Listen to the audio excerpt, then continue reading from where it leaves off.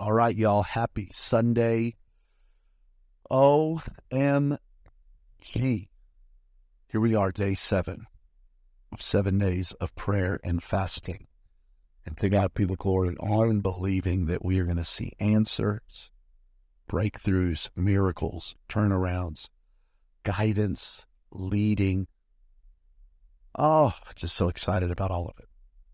Today we're reading the book of 1 John. We're also reading the book of Jude. That might sound intimidating. Don't worry. 1 John is only 5 chapters and Jude is only 1 chapter. So it's just 6 chapters. I'll just tell you something quick about 1 John. I remember reading 1 John. I'd been a believer for, I don't know. I actually don't know. A couple of months, maybe. Maybe a year. I was saved. I was following Jesus, loved God as a young teenager, but I remember sitting in my living room. I was reading the book of 1 John. I'd have been 15 years old. And for the first time, the Word of God came alive to me. It literally felt like God was talking right to me. And I remember I began to just weep in the presence of God. I was just crying my eyes out. I'd never done that before like that. Is literally the words jumped off the pages and spoke right to my heart. So the book of 1 John has a real special meaning to me. Psalm 30. What a beautiful chapter. I'm not going to read all of it. It's too long, and it's Sunday. We're going to go to church today, and we're going to worship the Lord. But I want to tell you why Psalm 30 is so significant to me, and why I hope it's become significant to you.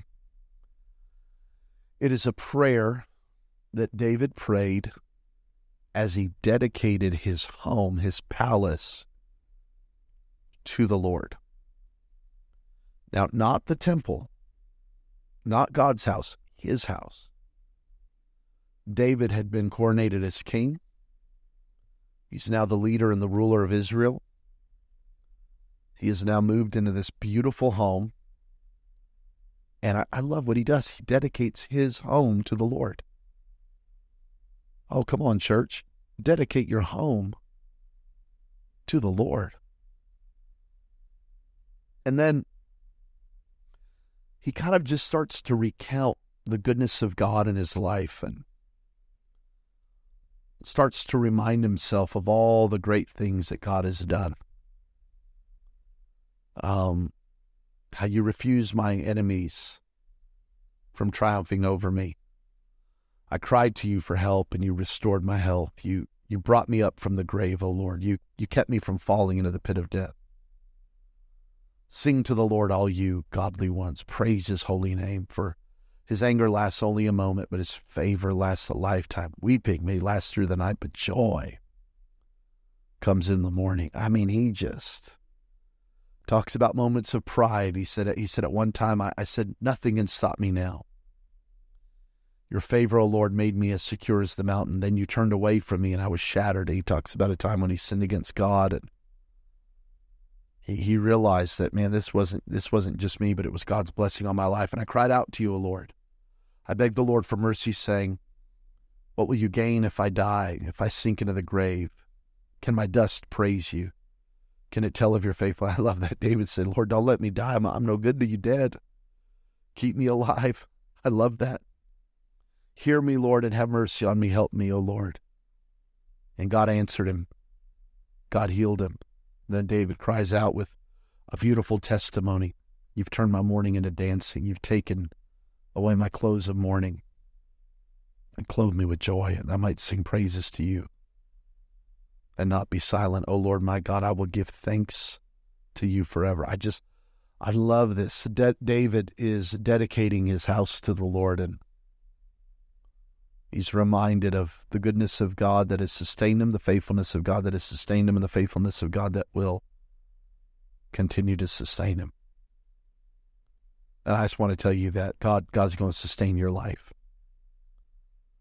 God refused to let David's enemies triumph over him.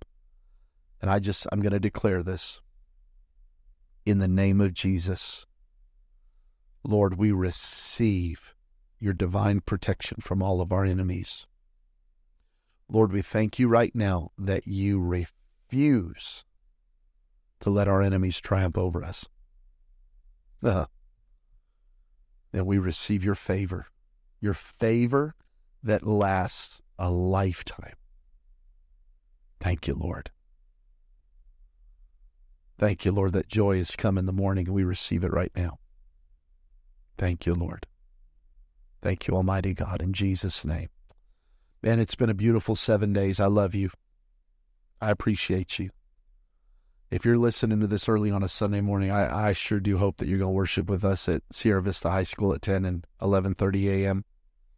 We're going to have a great day in God's house, but I'm fired up for what the Lord's doing. Yeah, I'm a little bit speechless, but it's a good speechless. I'm grateful. I'm grateful for your faith. I'm grateful that you're part of this journey with us. And I'm believing God for big things in your life this year. All right, we'll see you at church. Have a great day.